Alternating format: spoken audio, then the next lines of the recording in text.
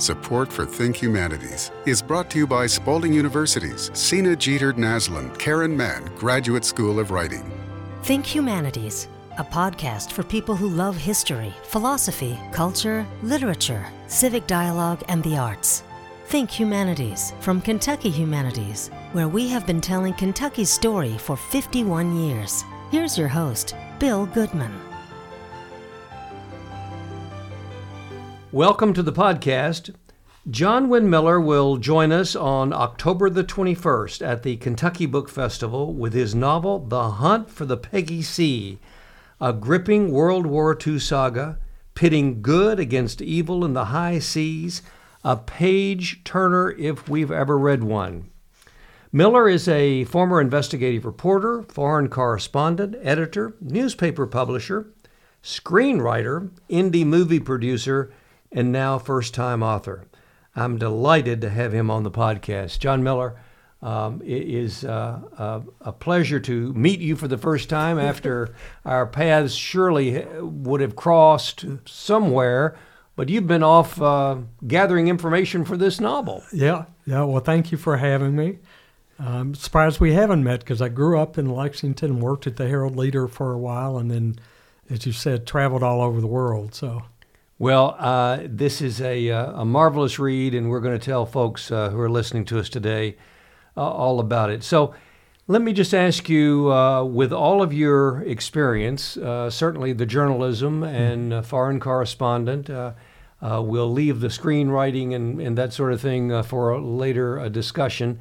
Tell me about how you first thought about writing this, your first novel, the idea, the genesis, and where it came from. You're not going to believe it, but it's a true story. Years ago, my daughter Allison, who's now an actress, and my wife Margot and I were watching some terrible action-adventure movie on TV. And I kept saying, I know I can write a better screenplay than that. And that night, I had a dream. And when I woke up the next day, I knew the first scene, I knew the last scene, and I knew the name of the ship, the Peggy C, which is totally bizarre because I have never been on a U-boat. I've never been on a tramp steamer. I have no idea where the name of the ship came from. And I have not been to most of the places I write about. So I had to do tons of research, but that was the inspiration. Originally, it was a screenplay. I actually got some interest but didn't sell it, and then put it aside for my journalism career, my day job. And then when COVID hit, I said, I'm going to sit down and write that novel I've always wanted to do. The whole reason I got into journalism at the University of Kentucky, working for the Kentucky Colonel, was that I wanted to learn how to write. I wanted to be a novelist, but I didn't know how to write, and I had nothing interesting to write about. So 30, 40 years later, I finally sit down to write the novel. In conversation that we had before we started our broadcast, I told you that I had a friend who devoured Patrick O'Brien's British novels and naval novels of the Napoleonic Wars, and I just wanted to know if you, during your journalism career and maybe during your life, did you read a particular genre of war novels that gave you the idea that you could do the same thing? I loved historical fiction. My favorite author is actually Colleen McCullough, who wrote the Masters of Rome series. It's about Julius Caesar and Sulla and Marius. It's just spectacular novels that went into great detail about Rome and Roman laws and the battles.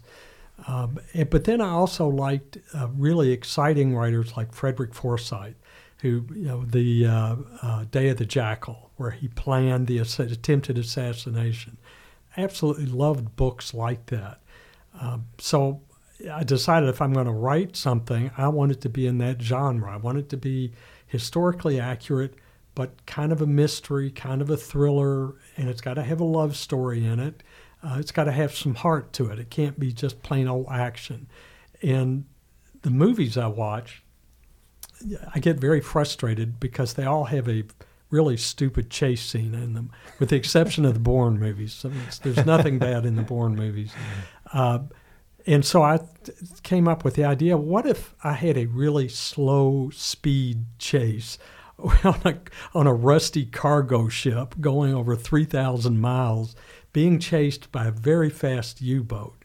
And how could you make that interesting?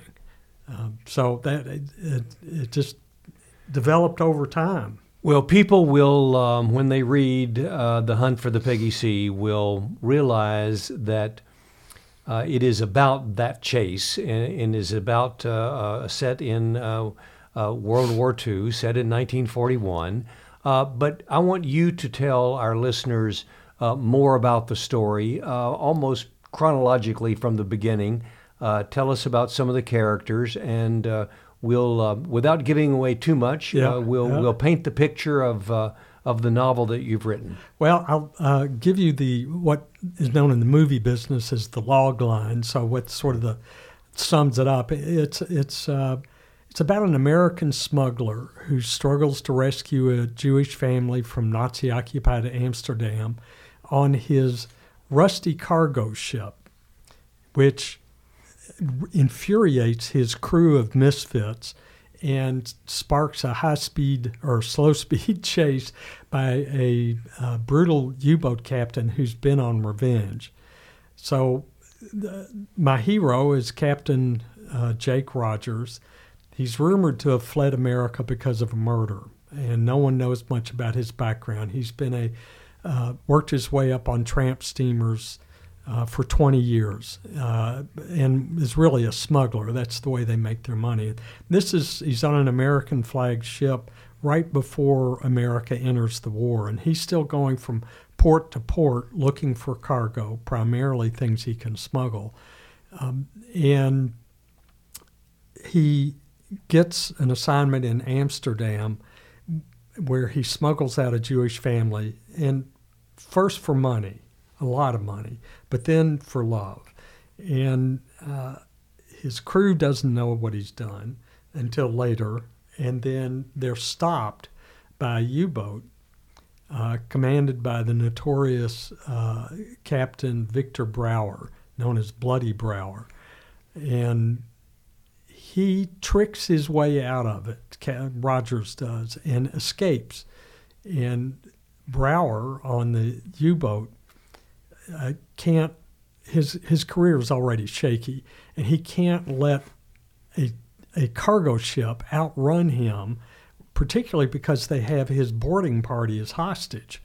And so he has to go to extraordinary lengths to catch the Peggy C and protect his honor. In the meantime, he goes progressively crazier. In movies, the good guys always have an arc. They start out kind of bad and rough and non-committal, and by the end, they're heroes. But the bad guy stays the bad guy. He just gets worse and worse. So anyway, that's sort of the crux of the story. But it's a 3,000-mile chase, all historically accurate, and go to places and have things happen that actually happened during the war. So the research and the journalism that you first learned at the Colonel and practiced for a number of years after, do you look at that as what gave you the grounding for the research that you did for the screenplay, then what has now become the novel? Yes. I had to learn how to write. I had to learn how to describe things. And then as I matured as a reporter, particularly as a foreign correspondent, you had to really report with all five senses, because this was in the days before cell phones or video cameras. So I had to put my readers there. I had to tell them what the heat was like, what it smelled like, what brand of cigarette they were smoking. Did they, put their glasses on and take them off and clean them, and really put the reader in the scene. And you were primarily a print journalist. Yes. I had to do broadcast when I was with the AP. they would pay us extra if we would do a 30-second broadcast. We would record something and play it over the telephone to New York. And so I did a lot of that. I was frequently my own photographer because I was going to places that were bizarre. I was in Ethiopia or Eritrea then. I was in Chad with the Libyans. I was in Libya a lot, and traveled to India with the Pope John Paul II for 12 cities in 10 days. So you just had to learn how to, one, write quickly, you had to write clearly, and you had to be able to figure out, how do I explain this? What does that mean?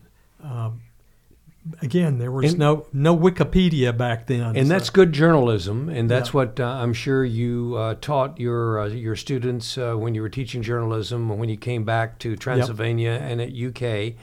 But most other professionals, writing instructors, MFA schools, will tell most journalists that they don't know how to write anything but journalism. Writing even nonfiction or fiction is sometimes a real challenge for a journalist.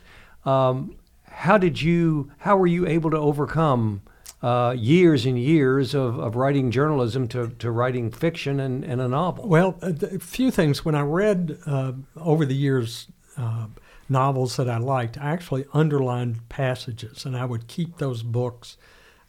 And because I would be astounded at particularly sentence structure. I'd say, God, how did they figure out how to do that? And so I have, on my computer, I have a list of interesting paragraph styles. And then I bought some books on how to write novels. I did a video on how to do screenplay, how to build the arc of the characters. Screenplays are basically 3 acts, and there's certain things that happen at the exact same point in most good screenplays. But then when I actually sat down to write, I originally made the mistake of trying to write like a writer. I was trying to write like John le Carré or Faulkner or Hemingway, and that's just not me. So I went back and rewrote journalistically, but knowing how to build tension in a scene, how to pace things, how to have a beginning, middle, and end, how to construct that. And then also how to vary your sentences using very active verbs and very specific descriptions. Some critics of the books say that I give too much detail. I don't think you can give too much detail because I want you to really be in there and smell the stink in a U-boat or feel the cold that the poor soldiers or sailors had to put up with. So it was rewrite. So you did a lot. Oh, yes. And I even have a list of words and things to look for that I'll search for. Anything that ends with ly, particular types of adverbs. Take it out. I'll go out and try to either rewrite it or figure out another way to say it. Or occasionally I'll leave them in, but not very often. I think I also read or heard you say that one of the keys to historical fiction is the element of surprise. Yes. Why is that important?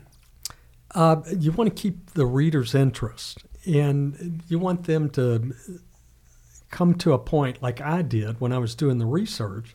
I would say, what? I had no idea. I've got to get that in the book somehow. So I love having those exciting. I'm trying to think of one of my favorites. It was Aztec by Gary Jennings. I don't know if you've ever read that, but it's the only book that I read. At one point, I literally jumped out of my chair. I was so surprised at what happened. That's the effect that I wanted.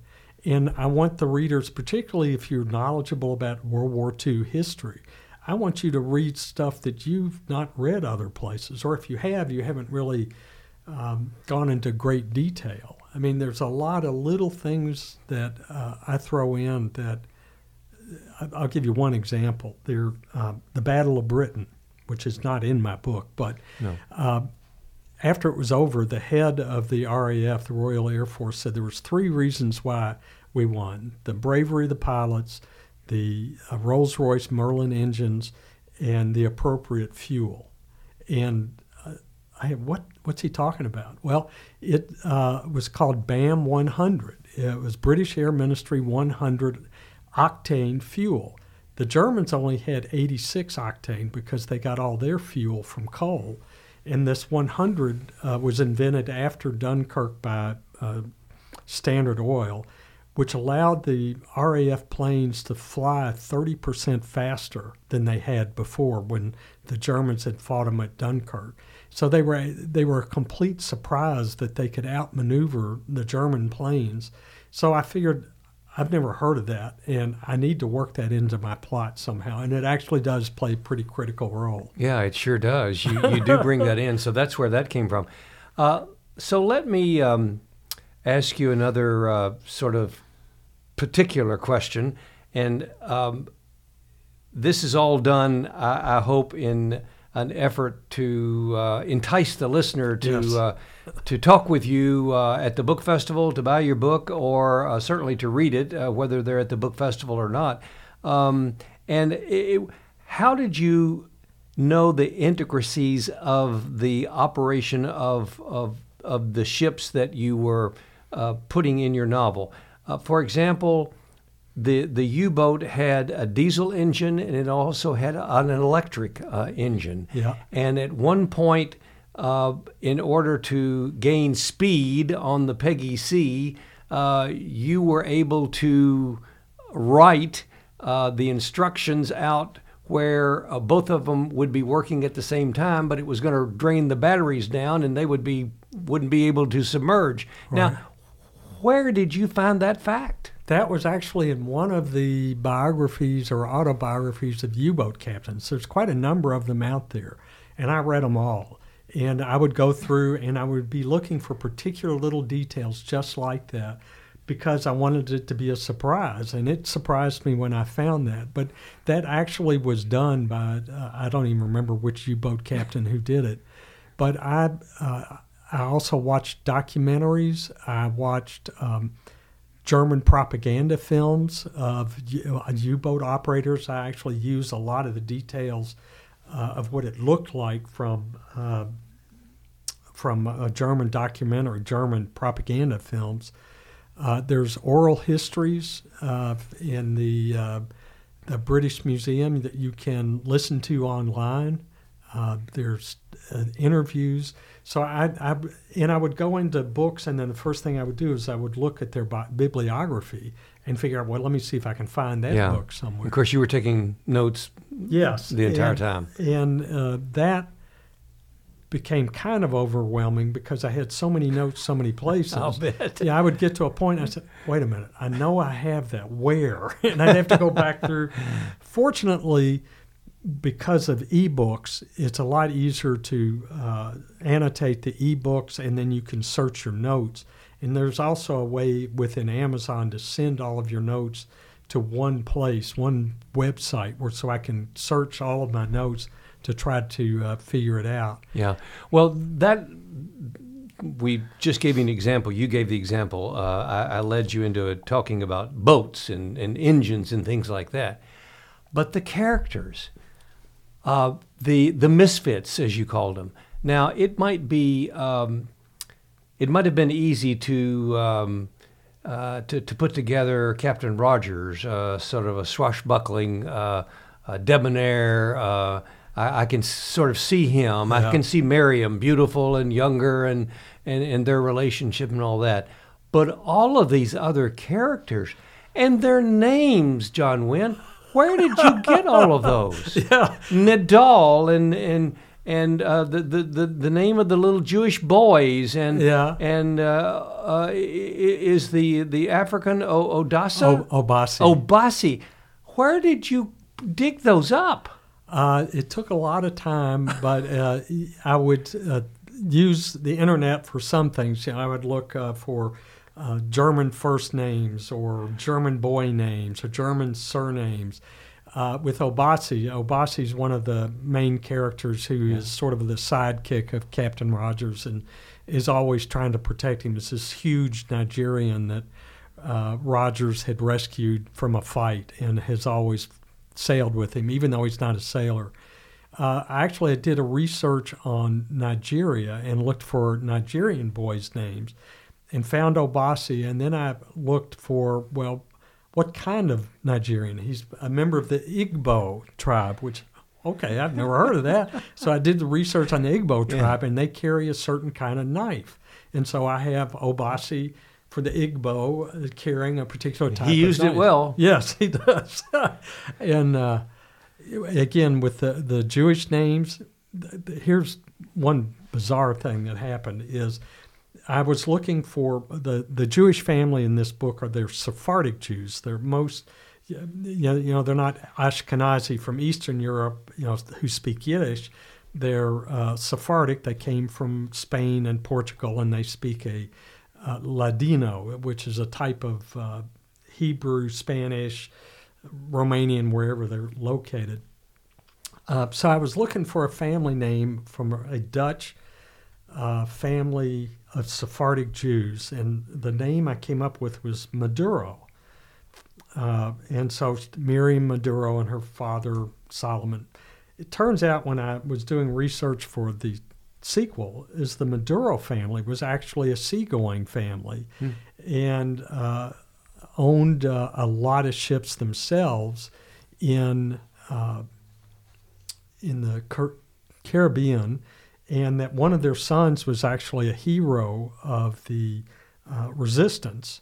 And so I put him in the second novel. So I have this whole family. It was just a lot of fun. And it was just one of the other characters that people will read about is this misfit who turns out to be one of the detractors, one of the bad guys, and he probably is a bad guy from the very beginning. So this is coming. This is not a spoiler. I'm not going to give a spoiler alert, but that's the guy that has the southern accent from Alabama. Where in the world, out on the high seas, out of Amsterdam and sailing in the Mediterranean and all that, and you've got this guy that has the thickest southern accent I've ever heard. Yeah, so I figured it would be fun. Actually, those crews on the tramp steamers, they too went from port to port. They weren't committed to one ship, and there were a lot of Americans who were in Europe on those ships,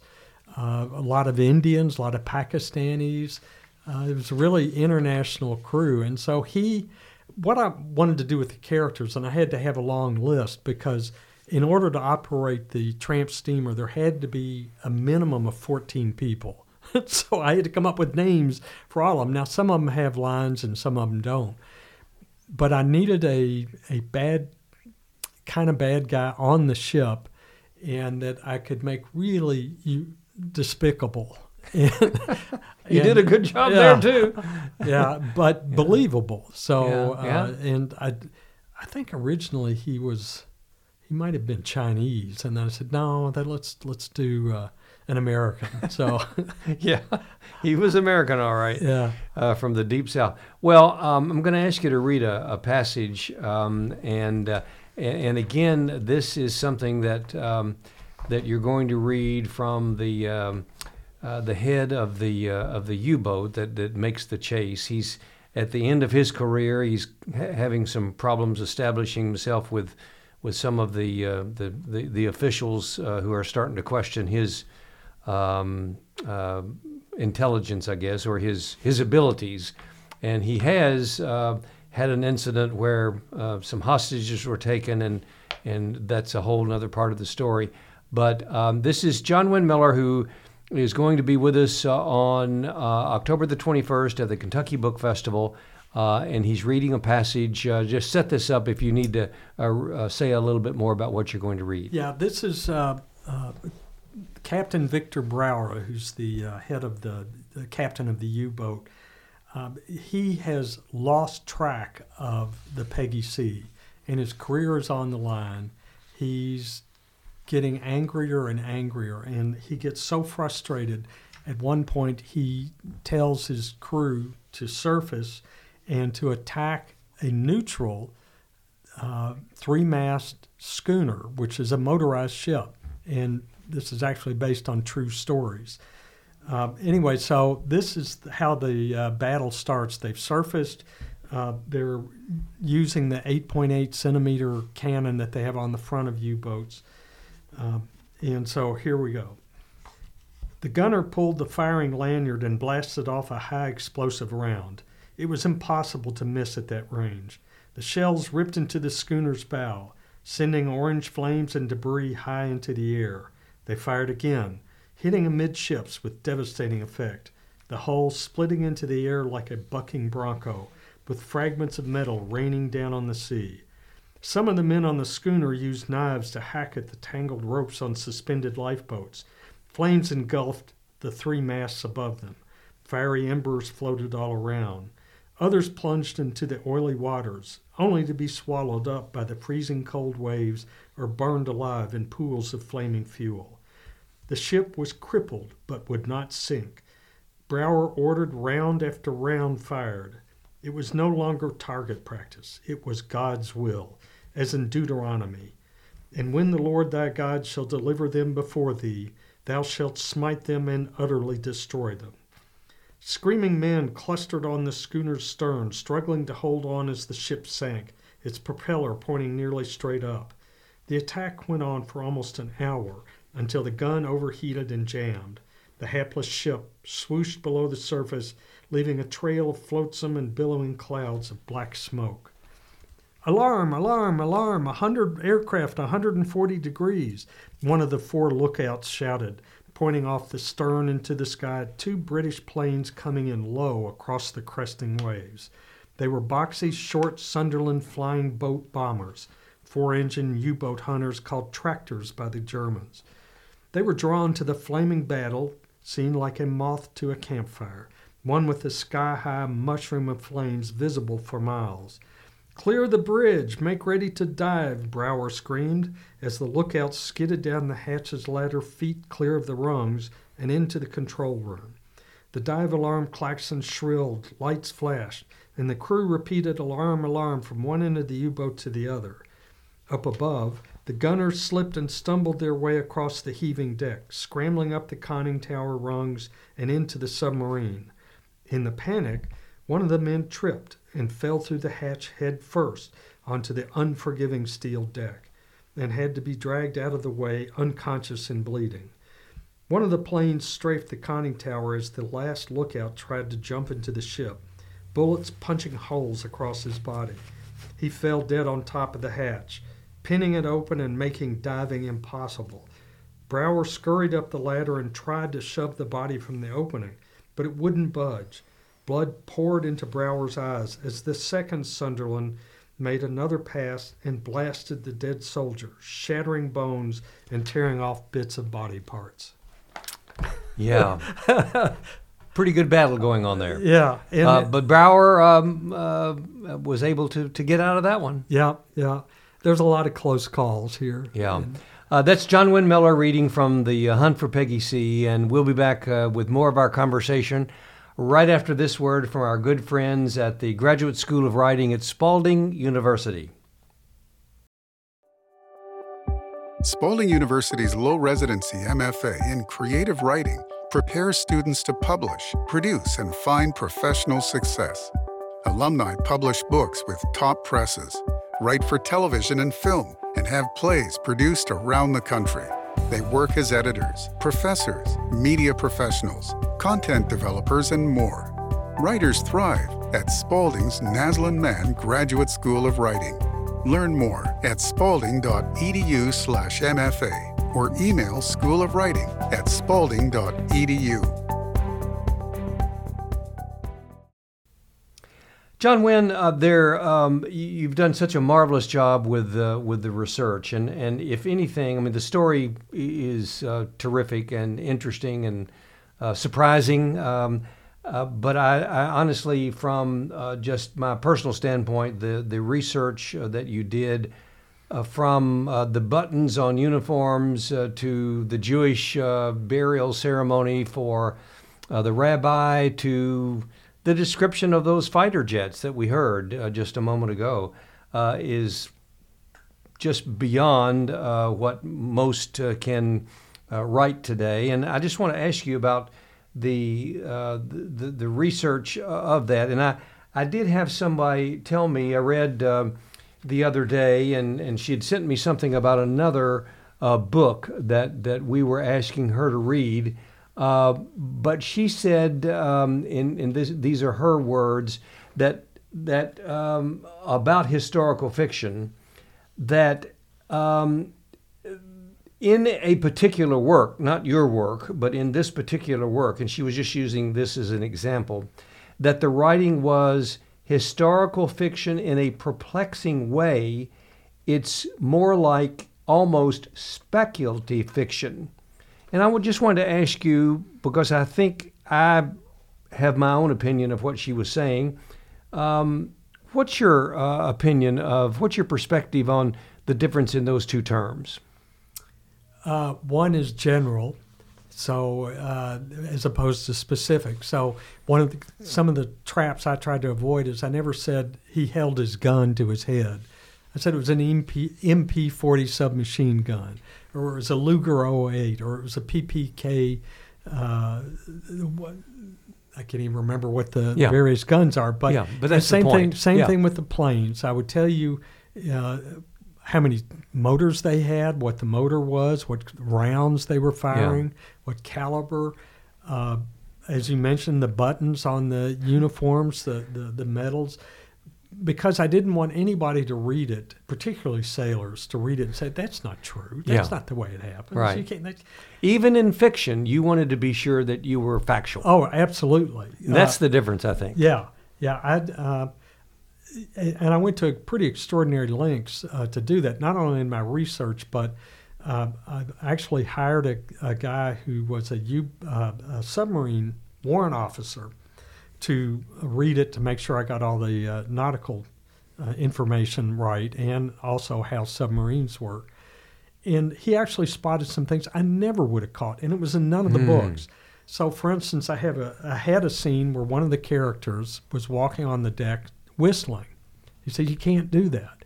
I said, why? He said, you can't whistle on ships because when they communicate during storms or when the intercom is out, they use the bosun's whistle, that the thing they pipe you on board with. So you never whistle. And there's also a difference between saying "I, Captain" and "I, Captain." Oh. I said, what? And so if it's a standard order, so helmsman, port 103 degrees, and the helmsman would say "I, Captain." Uh-huh. But if he were to say, I want you to go port, but then also reverse the engines and go starboard, he would say, I, Captain, which means I understand and I will comply. Uh-huh. So there were these little things that, I was just utterly obsessed. How did you find him? There is a group for writers called Readsy.com. Really? Where you can go and hire editors, you can hire illustrators, you can hire... I hired a development editor, so I hired a fellow military novelist who had been an editor at Random House to read my book, not to copy edit it, but to improve it by things, well, this doesn't make sense, or they wouldn't say this. And you and when they made those recommendations, you took their recommendations. Oh, absolutely, yeah. There were a few cuts that just killed me to make, but they were right, because I like to explain things, and they would say, particularly my development writers, that takes the reader out of the story. You're slowing the story down. It's interesting what you're writing about. So this was part one of a trilogy. Yes. And you have finished part 2 and 3? Yes. Part 2 is turned into the publisher. He bought it. It'll come out a year from October. And just this week, I finished the 3rd volume. I have no idea how I did it. I I'm not terribly disciplined. Every morning I'll get up and I'll sit down and I'll start writing. If I get a couple of 100 words done, I'm pretty happy. If I get nothing done but research, I'm pretty happy. I just figure it's lucky to be able to, dream. Who else gets to sit down for a good part of the day and daydream and then do cool research about stuff and just go, wow. Are you always a morning writer? Pretty much so, yeah. And how many hours? 3 or 4 in the morning, and maybe a couple in the afternoon. It just depends on how it's flowing.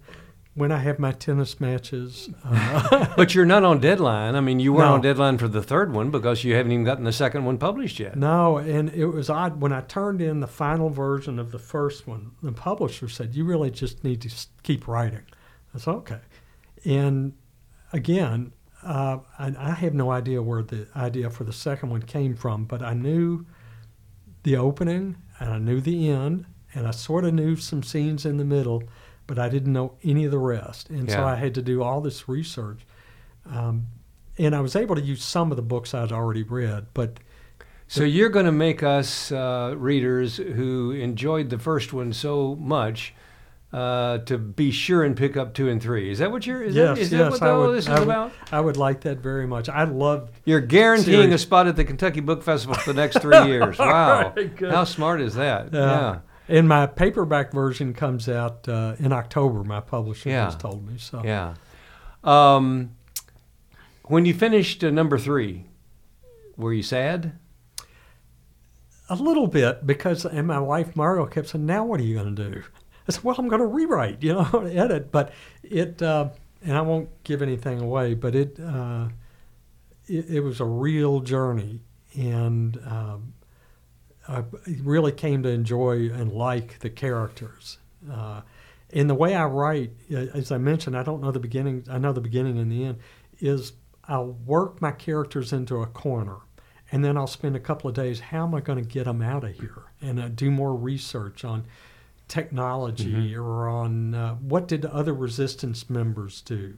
How did they get the bombs into their site? How did they smuggle them in? So it's all based on what was possible, and in most cases what was done.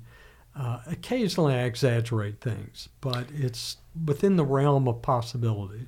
Do you think you're locked into this genre, this generation, if you will, this particular style of book for the rest of your writing career? I don't know. I kind of have to wait to see what the inspiration is. I had started a memoir years ago just because I've had such a bizarre career and haven't really gotten back to it.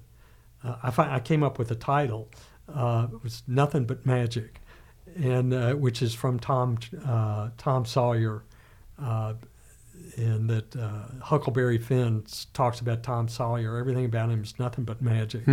And forgotten that. Actually, and I produced a movie with my then son-in-law, called Band of Robbers, which was a modern retelling of Huckleberry Finn and Tom Sawyer as adult petty criminals looking for that one big score. And it did pretty well. Are those movies, I saw those on your website, are they still available? Band of Robbers is, I'm not sure where. Like on a streaming service? Yeah. And the cool thing about it was that Sandra Bullock saw it and loved it, and then hired my then son-in-law and his brother to direct her last movie, to write and direct The Lost City, which they did. And now they're very big-time directors being hired by everybody. So I claim full credit for their career. Well, let me ask you one last question, and this just goes all the way back, full circle back to journalism. A lot of journalists, I think, end up writing, whether they retire from whatever journalism they've been practicing, broadcast, newspaper. All of us have been involved in the classroom at some point. We're stuck in, I mean, people that listen to this broadcast know that my MFA's in creative nonfiction. I mean, I went to Spalding to learn to be a better writer, but to be a nonfiction writer. Yeah. I couldn't write I've tried to write a short story. I'd love to sit down and try to write a novel, but most journalists are writing columns and memoirs, and they're doing research on writing biographies. Yeah. And you went this separate, different way. And are you glad about that? Yeah. As I say, my career has always been crazy, and a lot of it's just accidental. I kind of stumbled into one thing or another, and I've enjoyed all of it. Yeah. All the places I've been, all the various jobs as a reporter and as an editor, and even as a publisher. Over on the dark side, as we say in newspapers, on the business side, I enjoyed it. Yeah. And I'm having a lot of fun doing this. It's something I'd always wanted to do.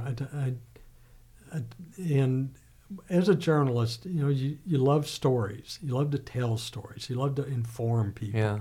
You're the one, like the town crier. And it's a thrill to be able to do that. And it's just, with me, it's never been a struggle. Well, the book is just terrific, and I hope people will come out to stop by, talk with you, and I know that readers of The Hunt for Peggy C will look forward to number 2 and number 3. Okay.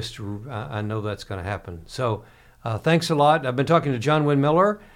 He will be one of our big authors at the Kentucky Book Festival on October the 21st out at Joseph-Beth Booksellers. We want everybody within earshot of this and beyond to attend. It's going to be a great day, 10 to 4, all day long, children's activities, book giveaways for the kids, all genres, children's tent. It's just going to be a terrific day. It's one of the best days that Kentucky has to offer. So come out and enjoy that with us, and we will see you next time on Think Humanities. Think Humanities is a podcast from Kentucky Humanities, where we have been telling Kentucky's story for 51 years. Think Humanities is available at kyhumanities.org, iTunes, and SoundCloud. Join us next week for a new episode of Think Humanities.